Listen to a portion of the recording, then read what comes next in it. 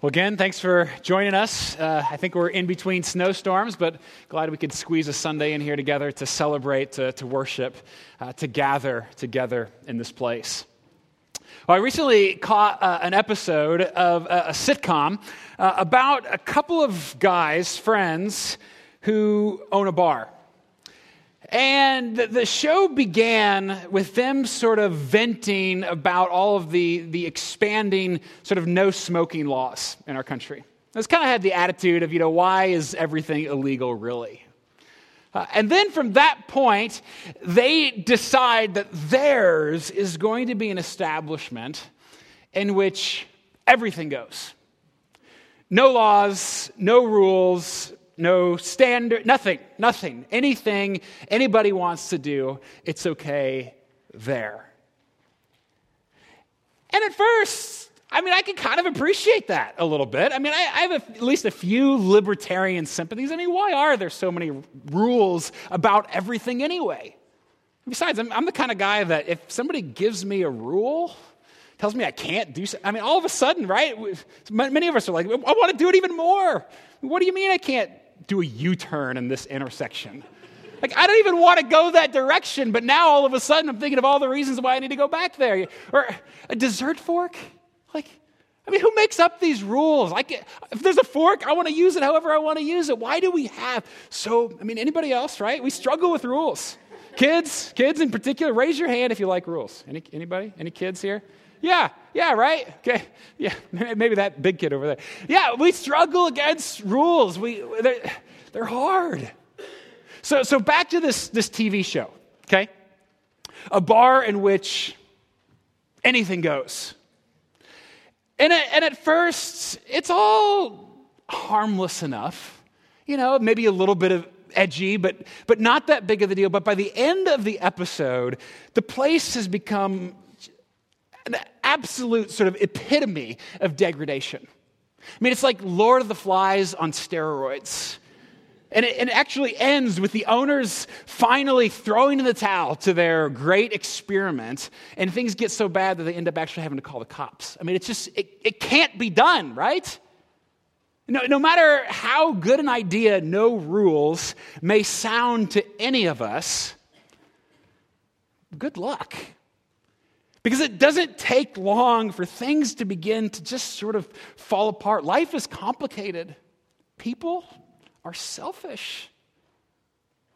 And it doesn't take long at all for us to begin to self-destruct or to take advantage of the people around us or completely abuse the freedom in which we are given. Kids, that's why your parents make rules. Grown-ups, that's why our nation makes laws. And Christians, that's why this book contains commandments. We might fight against them. We might accuse them of trying to stifle our freedom and individual expression. We may even try to pick and choose the ones that we like or don't like or whatever. But listen, thank God for His rules. They're there for our life. They're there for our protection, for our joy. His law is good. And all of us live by rules. Every one of us, doesn't matter your background, situation, we all live by rules. Some of them good, some of them bad. Only His rules are absolutely trustworthy. Only His commands ensure our flourishing. Thank God for His rules. If you have a Bible with you, turn to Deuteronomy chapter 5. If you've been with us over these past couple of months here, you know that we are kind of on this project, this attempt to go through the entire Bible together. We're reading together. We're talking about it every Sunday together. And so we've been moving pretty quickly through the story. But we're going to slow down for a couple of weeks. We're actually going to spend this Sunday and the next 2 Sundays, so 3 altogether, here in the book of Deuteronomy. Deuteronomy simply means second law. God had already given His people the rules, His commandments, when they left Egypt. But here He gives them to them once more. Just sort of to remind them before they enter the promised land. And last week, if you recall, that we left the people of Israel right on the edge of the promised land, but they refused to go in. They disbelieved that God could accomplish what he had promised to them, and so they refused, and God said, fine, I'll wait. And he says, I'm going to wait for this entire generation of grumblers to die off, and you're all going to wander in the wilderness for 40 years. Well, all that has happened now. Those 40 years are past. It's pretty fast within just a week for us. But 40 years. And so now we have an entirely new generation of God's people about to enter the promised land. There they are on the edge, the east side of the Jordan River, right on the cusp of God's promises, just like last week. And aside from three people, Moses, Joshua, and Caleb, every one of this massive group of people, these Israelites, they were either children or teenagers or not born yet when all of the stuff that we have experienced together in this story actually happened. The crossing of the Red Sea, the Passover, the giving of the Ten Commandments, the law. This is all sort of new and fresh for them. These are second generation people of the redeemed coming out of the land of Egypt. And Moses, he knows that he's about to die, and so he wants to set up this next generation for success. And so he gathers them all together, and he preaches a sermon. A really, really, really long sermon, or maybe a series of sermons, but it's his last words, the book of Deuteronomy. It is his sermon before the people. So you kind of picture him, right? Gathering all the people together. This second generation group of people who are God's covenant chosen people about to enter the land. He preaches his heart out. And then at the end of Deuteronomy, he gets out from behind his pulpit. He climbs up to the top of a mountain alone, and he dies. These are the words he wanted to leave with God's people. And so in Deuteronomy 5, today, we look at just one part of his sermon, the Ten Commandments.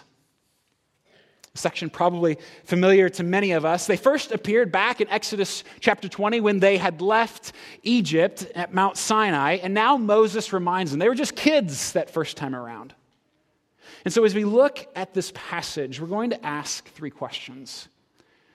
Why does God give us rules? What are those rules? And how should we respond?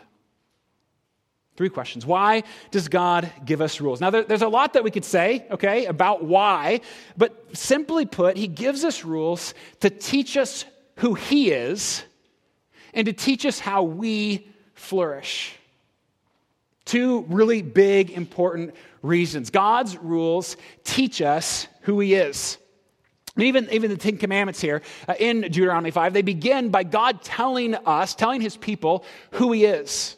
In fact, really, that's the first 6 verses there of God just sort of explaining, this is who I am.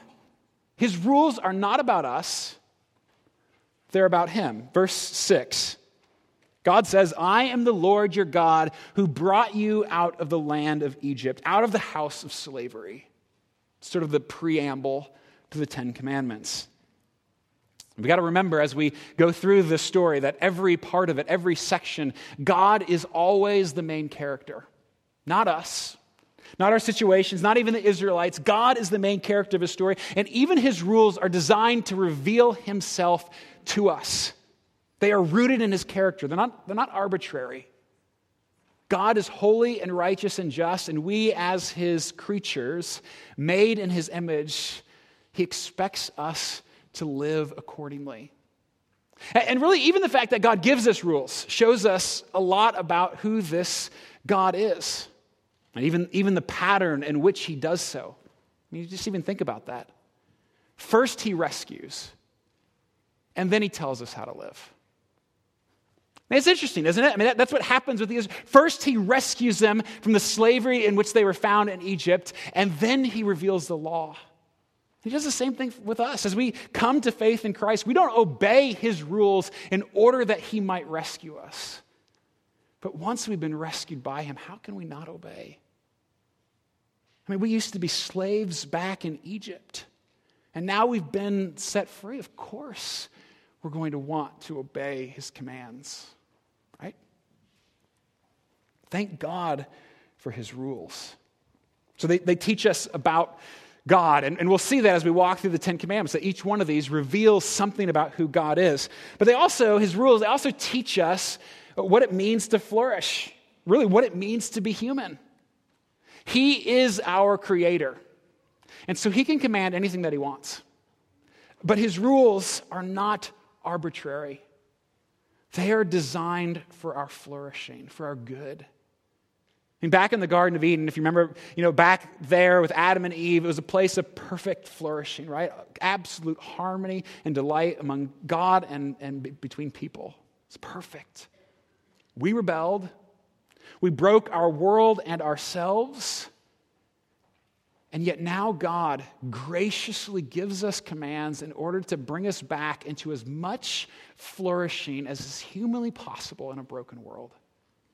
That's what his commands are designed to do in us and for us, to restore so much of what we lost. In Deuteronomy 8:3, for example, God says, "Man does not live by bread alone, but by every word that comes from the mouth of the Lord." And Jesus, he'd repeat this in the New Testament later on. But God's words, essentially, in this context, his rules are life to us.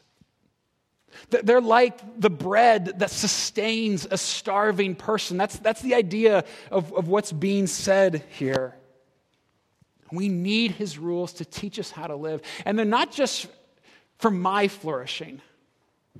They're not just good for me. They are good for us. They show us what life together ought to look like. Life as a community of people seeking God together. Thank God for his rules. They are for our joy. And maybe think of it this way. A few months ago, we took the kids to the top of City Hall, downtown Kansas City. They have an observation deck up there. It's free, and you can just kind of go and wander around and see this great view of our entire city. It was just a really, really fun, beautiful time, good family moment together. And up there, way up high, there are walls. You can see the wall around, to protect us from falling to our death, right? Walls? How dare they? What gives them the right to say that if I want to, why can't I just, just kidding, wander along? I mean, why can't I just allow my kids to sort of dangle their feet off the edge? How dare they inhibit my freedom? Really?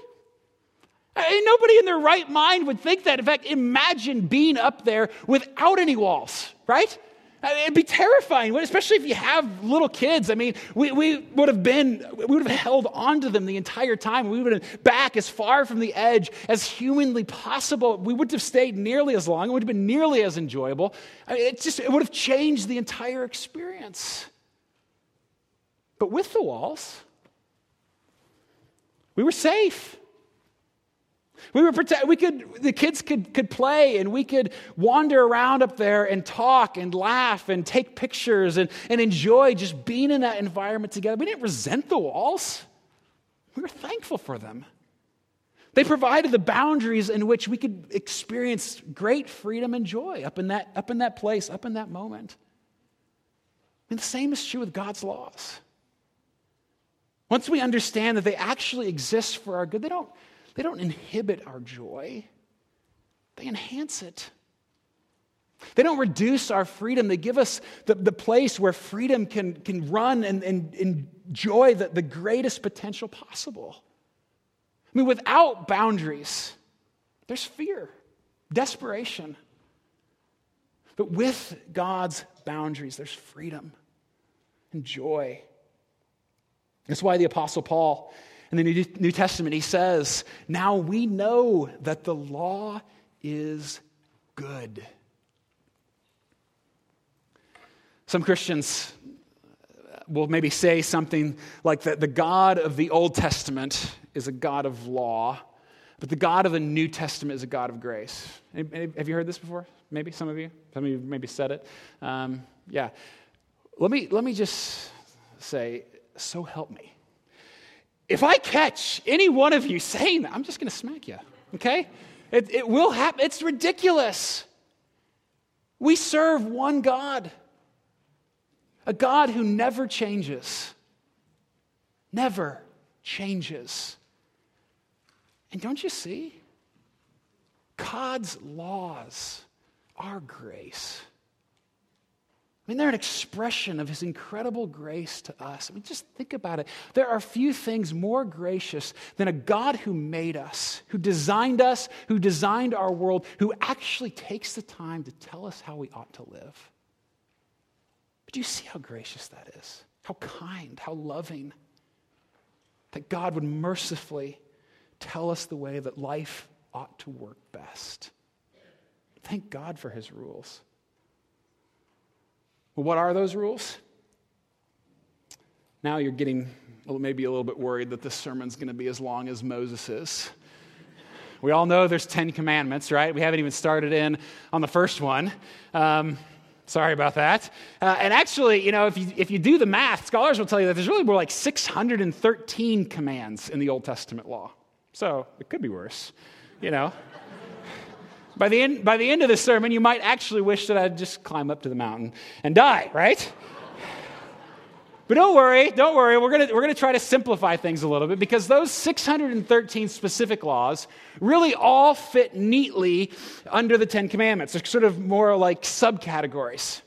And really, we could take it even a step further because Jesus in the New Testament summarizes the law with only 2 commands. I mean, he makes it about as easy as possible. Not easy to obey, but easy to understand. His 2 commands, love God and love others. They all fit under there. And the specific commands, both the 10 and the 613, show us best how we can love God and love others. But I do want to spend a little bit of time walking through these 10. I mean, there's such a famous thing, right? Everybody's heard of the 10 Commandments. I would guarantee there's a good majority of us who probably wouldn't be able to name off like more than 6 or 7. In fact, probably, you can quiz me later, right? I did just write a sermon. I might be able to name all 10 of them. But we quickly forget. So I want to spend a couple minutes just going over them. But the first 4 essentially are about loving God. We can kind of break them down. They're about our relationship with God, what it looks like to be in relationship with him. So commandment number 1, verse 7, you shall have no other gods before me. Remember, we said that with every rule, we learn something about God, and we learn something about what it means to flourish. So what do we learn from that command? I mean, simply put, we learn that with God there is no other. And he will not share his glory or our allegiance with anything else, with anyone else.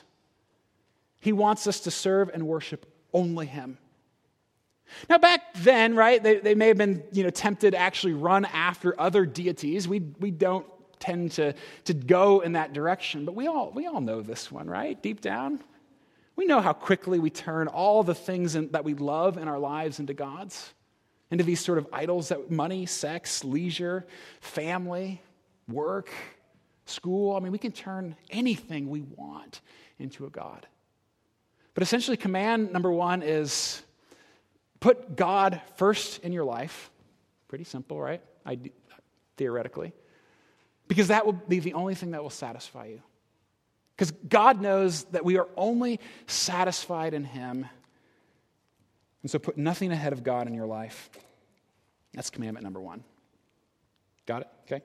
Commandment number 2, verse 8.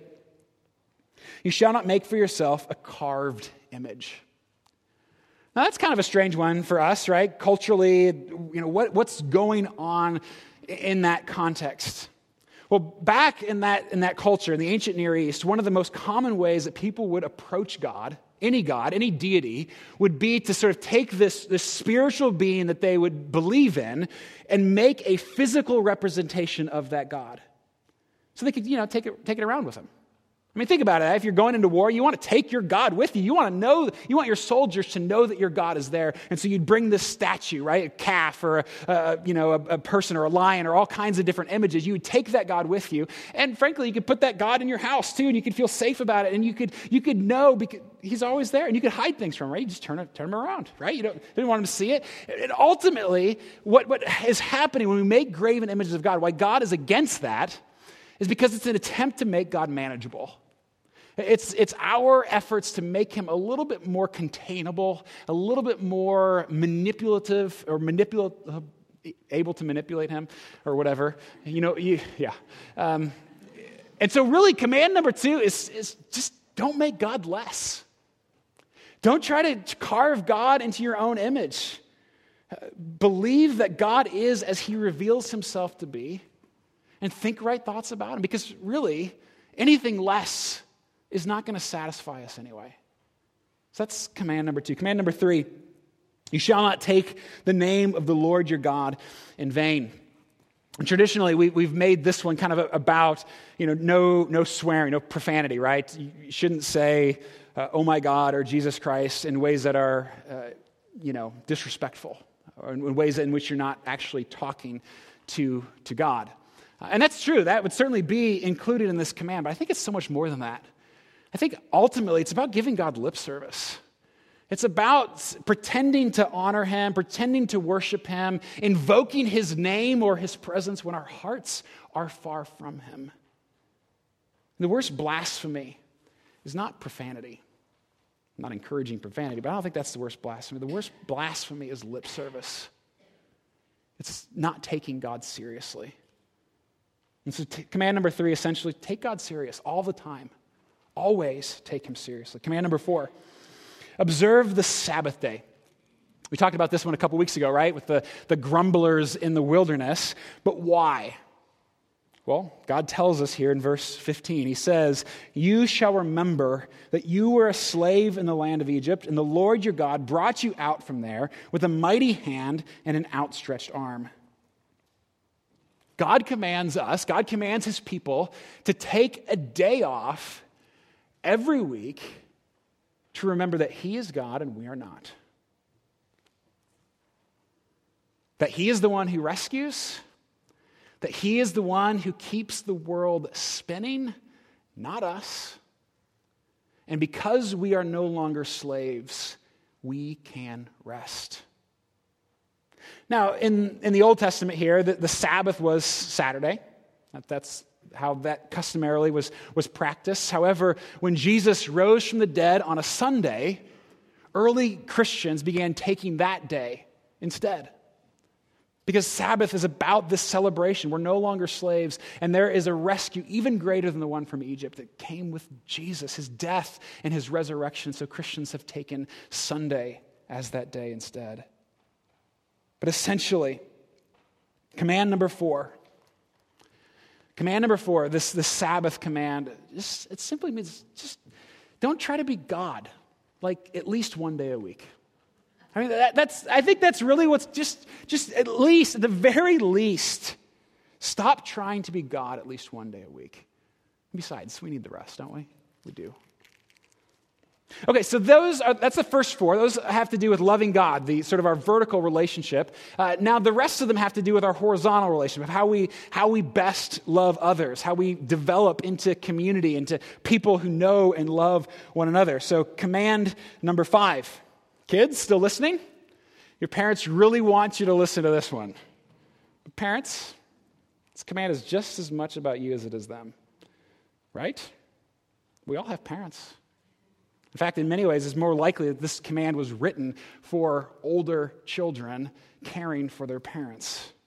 Verse 16, honor your father and your mother, as the Lord your God commanded you, that your days may be long and that it may go well with you in the land.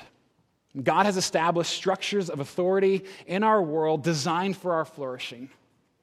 They don't always end up in our flourishing, right? Families are broken and we know it. We struggle in it. And yet there is something about the very design of the family that is meant to be a place of flourishing. And God says, command number 5, respect your parents. You may not always agree with them. You may have had lousy parents growing up. But God says respect them. Like God, they gave you life. Number 6, you shall not murder. That God is the respecter of all life. We are made in his image, and as a result, we have intrinsic value as humans. Life is beautiful. Every human life. Friends and enemies, foreigners and neighbors, people that we like, people we don't like, people we disagree with, people with different backgrounds, different religions, different lifestyles, that life in itself is a beautiful thing. It is to be rejoiced in. We are not to murder. Which, again, makes sense, right? If you're in a community, can you imagine if murder was an acceptable practice? It just wouldn't work. Command number 8. Oh, wait. Lost my place here. Nah, okay. Oh, you thought you got off the hook, didn't you? Command number 7. Can't forget about that guy. Oh, maybe we should skip it. Okay. You shall not commit adultery. Now, there are lots of laws about sexuality in this book, right? But most of them can easily be summarized with that one command. Don't commit adultery. Only have sex with the person you're married to. It's a pretty simple, straightforward command, isn't it?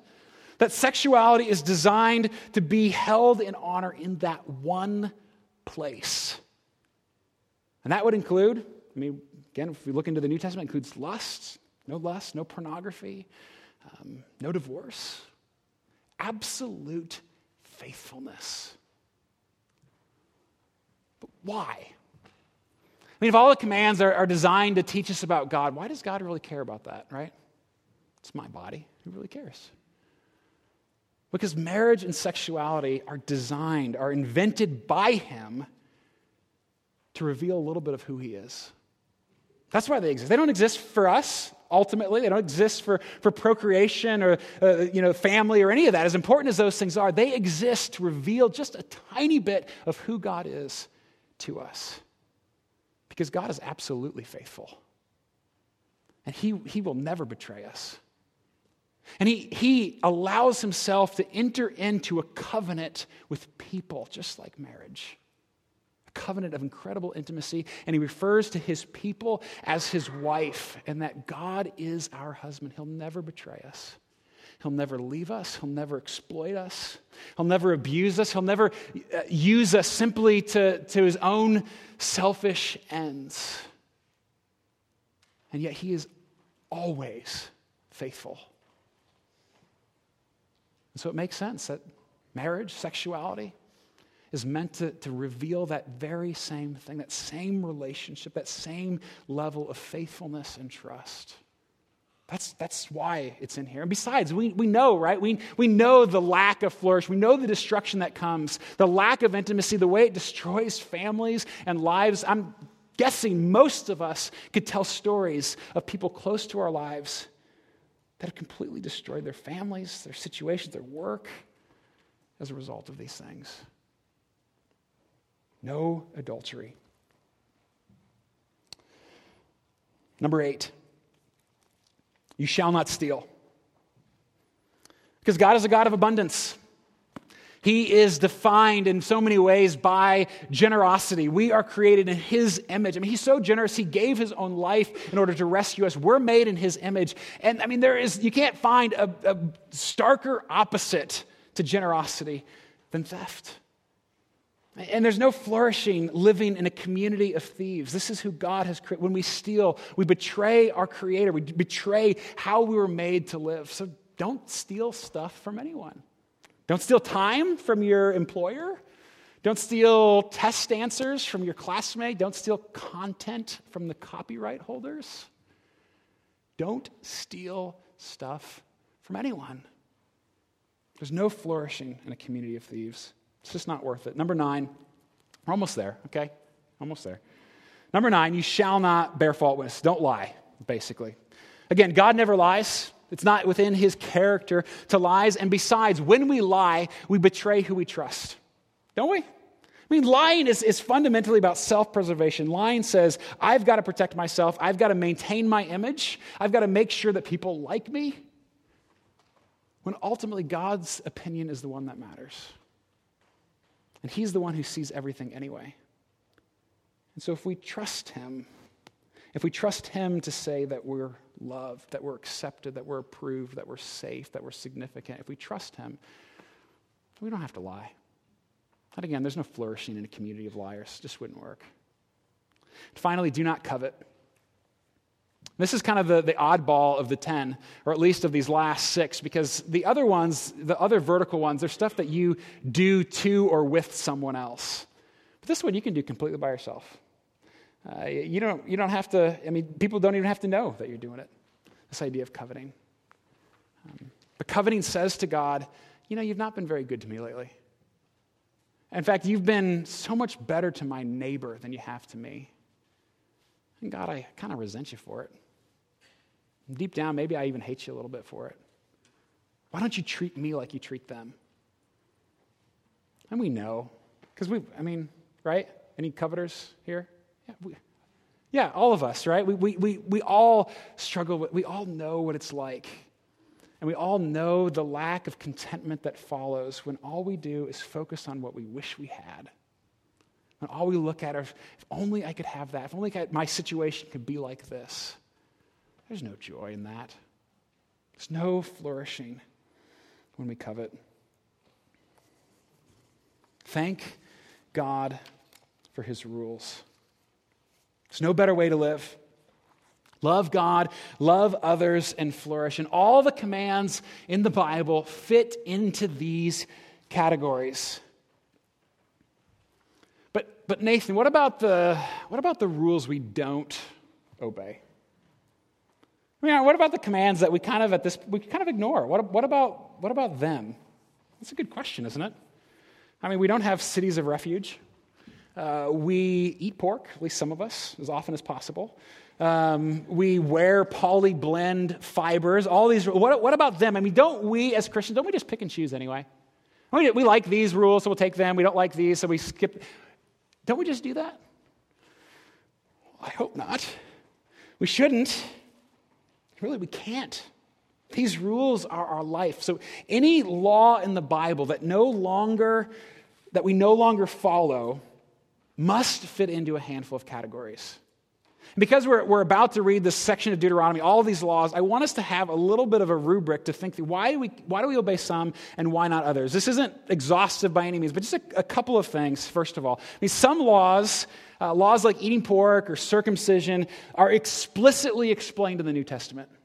They're clearly outlined as being fulfilled in Christ. Okay? That's why we don't practice them. Others are ones that specifically had to do with Israel as a nation. Okay, they weren't just sort of a people of God sort of randomly dispersed like Christians are, like we're spread out throughout the globe. Christians are not a nation. Israel was a nation, and so a lot of their laws have to do with what does it mean to be a nation of people. That's why they have cities of refuge. That's why there are laws governing their judicial system and their building codes and all of these kinds of things. They fit into that. We're not a nation. We're not trying to be a nation, and so those laws don't apply in the same way because that's not who we are. We're not a nation. Some of the Old Testament laws fit in that category. We also, thankfully, we don't worry about all the ceremonial laws, particularly laws about sacrifice or about cleanliness. But again, that's because those laws have been explicitly fulfilled in Christ. That he is the ultimate sacrifice. He's the one, the final sacrifice that said we don't need to do this anymore. And he is the ultimate path to cleanliness, to purity, of being accepted with God. We don't have to do it's not that those rules are unimportant. They reveal a lot about God. But they've been accomplished for us in Christ. We've been fulfilled in Christ for us. And so they apply very differently in our circumstances today. This isn't pick and choosing. It's a really important distinction. This isn't pick and choosing, going through the ones we like or don't like, that fit our culture or don't. This is understanding the Bible. understanding the times in which we live, the place in redemptive history in which we are found, and with all other commands in Scripture, whether we like them or not, whether they fit our cultural expectations or norms or not, we must take them seriously. I mean, the reality is, for many of us, we ignore certain of his laws just because we don't like them. Right? They just don't fit us. They're too hard. They don't fit our culture or our situation. And we say, nah, we find a way to explain them away or sweep them under the rug. But ask yourself this question. Can your God disagree with you? Think about that. Or does your God just so happen to always like the same things you like and dislike all the commands he gives you, frankly, the stuff that you just kind of keep anyway, right? And the ones that other people don't, they help you look down on them, you know? If your God is always agreeing with you, if he never confronts you, a little fishy maybe, right? If your God can't contradict you, there's a good chance that you've created your own God. A God in your own image, one who will always agree with you, who will always pat you on the back, who will always make you feel good about yourself. It's a little too convenient, isn't it? We do this in all kinds of areas in our life. I mean, we could pick any. I think one that we do it very frequently, particularly in our culture and this day together, is in the area of sexuality. We don't like what God has to say. They don't fit our culture. We don't like the way that he imposes these rules on our life and our lifestyles and the people around us. But does your God have permission to contradict you? Does God have permission to contradict our culture? The things that we don't care for?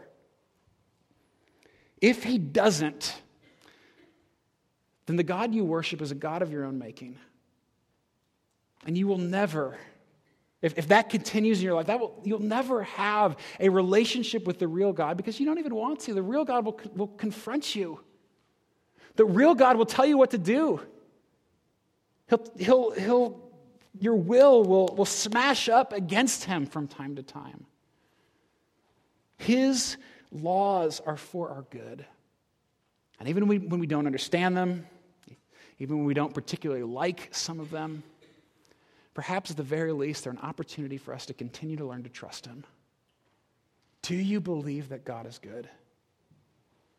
Then trust that he's going to make good laws for us. And instead of kicking against God's rules, what's a better way to respond? I mean, if we actually believe that his commands are for our good, what next? Well, 3 things. First, love his rules. Love them. Not in a legalistic way. Okay, legalism says that rules can save you. If you have enough rules, you can make yourself good enough before God. That's not what we're saying, okay? You can never obey enough rules or create enough rules to become a good enough person that God will accept you. That's what Jesus does for us. It's only possible in him. You cannot be saved by keeping rules. But love them. Rejoice in a God who so graciously shows us how to live. He loves us enough that he takes the time to explain how life works best for us. And so when you read his rules, or worse and more frequently for all of us, when you start to sort of headbutt his rules a little bit, before you start trying to argue with him, it's a quick way to go, right? Come on, God, really? Before you do that, and even before you just simply try to muster up enough strength to obey them, before you do, just stop for a moment and thank God for his rules, especially the ones you don't like. I mean, God, thank you that you tell me that I am to give myself sacrificially for the sake of my wife. God, thank you that you command me to be generous. I don't want to be generous. I am not a generous, but thank you for giving me that command. God, thank you for telling me that my rights are secondary to everyone else's on the entire planet. That's how I'm supposed to approach it. That put everyone else's needs ahead of mine. God, thanks for that. Love his rules. Any of you kids like Legos? Anybody? A few? Yeah. Any grown-ups like Legos? Yeah. I got to be honest. I love Legos so much. It's embarrassing. I'm a grown man, for crying out loud. Thankfully, I have David, my little boy, so I can sort of, blame my Lego habit on just being a good dad. It's just being a good dad. But we'll sit and play for hours, and just randomly we'll build all kinds of things together. But one of his absolute favorite things to do is to sit down with some elaborate set, and he will follow those instructions piece by piece by piece. I mean, to a T. Sometimes 500-600 pieces. He'll sit there for hours. He did it on Friday. He sat for like 2 hours, right? Just over and over and over. He's 5 years old. He doesn't understand all the instructions. In fact, if you've ever built Legos before, sometimes you're putting pieces and you're like, I don't even know why that goes there, but it says to, so you keep doing it. You keep following it. He doesn't understand where it's all headed necessarily. And yet he delights in following that little instruction book. And by the end, he's taken a small mountain of cheap plastic pieces and made them into this, tiny little masterpiece. It's amazing just by following these instructions. And I think to myself, if only I loved God's law like my boy loves Legos. If only we paid this kind of attention to his instructions in our own life. God is just waiting to build a masterpiece out of our lives when we respond to him in faith-filled obedience, carefully following out his instructions. He's given them to us. Thank God for his rules. So that's the first one. The second, we love his rules. Second, this one's obvious. I got to say it anyway, right? Obey them, right? I got to tell myself that. We don't just love them. We don't just we obey them. And that's easier said than done. I know. It's hard, but they're worth it. It takes practice. It takes discipline. It takes a lifetime of simply learning what it means to follow Jesus slowly, piece by piece, over time. It takes a community. Learning how to do these things together. Just as a parent trains a child, God is always training us to obey him. And yes, we'll fail. I mean, the Israelites failed. Didn't take them long at all. God knew they would. So did Moses. And even if you think that you obey these 10 laws perfectly, you think you can just sort of check them off the list. I mean, how hard can they be, right? It's only 10. And first of all, if you feel that way, you don't understand the first 4 at all. Okay? Just not even a little bit. Because all of us are completely far from the mark of actually loving God as we ought. But even the rest of them, in our relationship with one another, because maybe at face value, I've never killed anyone. But Jesus doesn't get us off the hook. He reveals the heart behind the laws. He says, if you're an angry person, you're a murderer. Dang it. Rats. And he says, if you maybe you haven't committed adultery, that's okay, that's fine. But if you want to, you're guilty. Lust. He doesn't let any of us off the hook. Because every one of God's rules exposes our heart. And do you know what it exposes in here?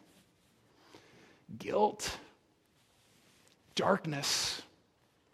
It exposes someone who frankly likes disobeying, who likes going my own way, even though I know it's going to destroy me.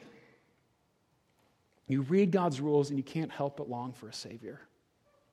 And that's the third response. And really, this is the most important thing. It's taken me a while to get there, but this is really what you got to remember. We together, we cling to the one who obeys them for us. You cannot look at God's laws without feeling inadequate. And if you're honest, without feeling terribly guilty. We don't measure up. We rebel against our Creator, against the God who made us. We shipwreck our own flourishing, and we deserve death for our sins. But there is one who obeyed these laws perfectly. And he obeyed them perfectly for us. There is one who takes our guilt. For all of our disobedience, he takes it upon himself on his cross, and he gives us his obedience. He gives us his righteousness and goodness so that when God looks at us, if we come to him in faith, he looks at us and sees us as pure and holy and beautiful as Jesus. If there's anything that we need to remember from this text, from this sermon this morning, it's this: the only thing more gracious than a God who gives us rules to live by is a God who's willing to die for us when we don't. The only thing more gracious than a God who gives us rules is a God who is willing to die for us, to take our place, to take our punishment, even when we fail to keep them. And this is what Jesus has done for us. So love God's rules, obey them, but depend on the one who obeys them perfectly for us. He is our true path to flourishing. Thank God for his rules. Thank God for our Savior. Let's pray together.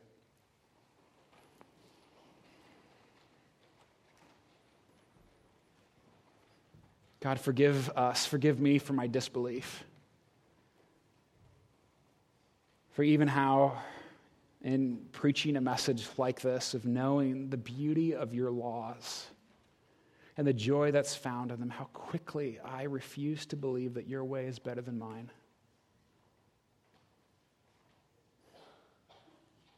God, I pray that you would forgive all of us. God, we fall short. Help us to believe that your way is better. That your way actually leads to flourishing and to joy. Help us to be able to give thanks for your rules, and help us to obey them only through your Spirit. And through the death and resurrection of your Son, are we even able to begin to truly obey. Enable that in us, Lord Jesus. And God, we do thank you that Jesus, Lord Jesus, that you died for our forgiveness, that you kept these rules for us. You knew that we couldn't. And so you provided for us a way of rescue. And so, Lord Jesus, we rejoice.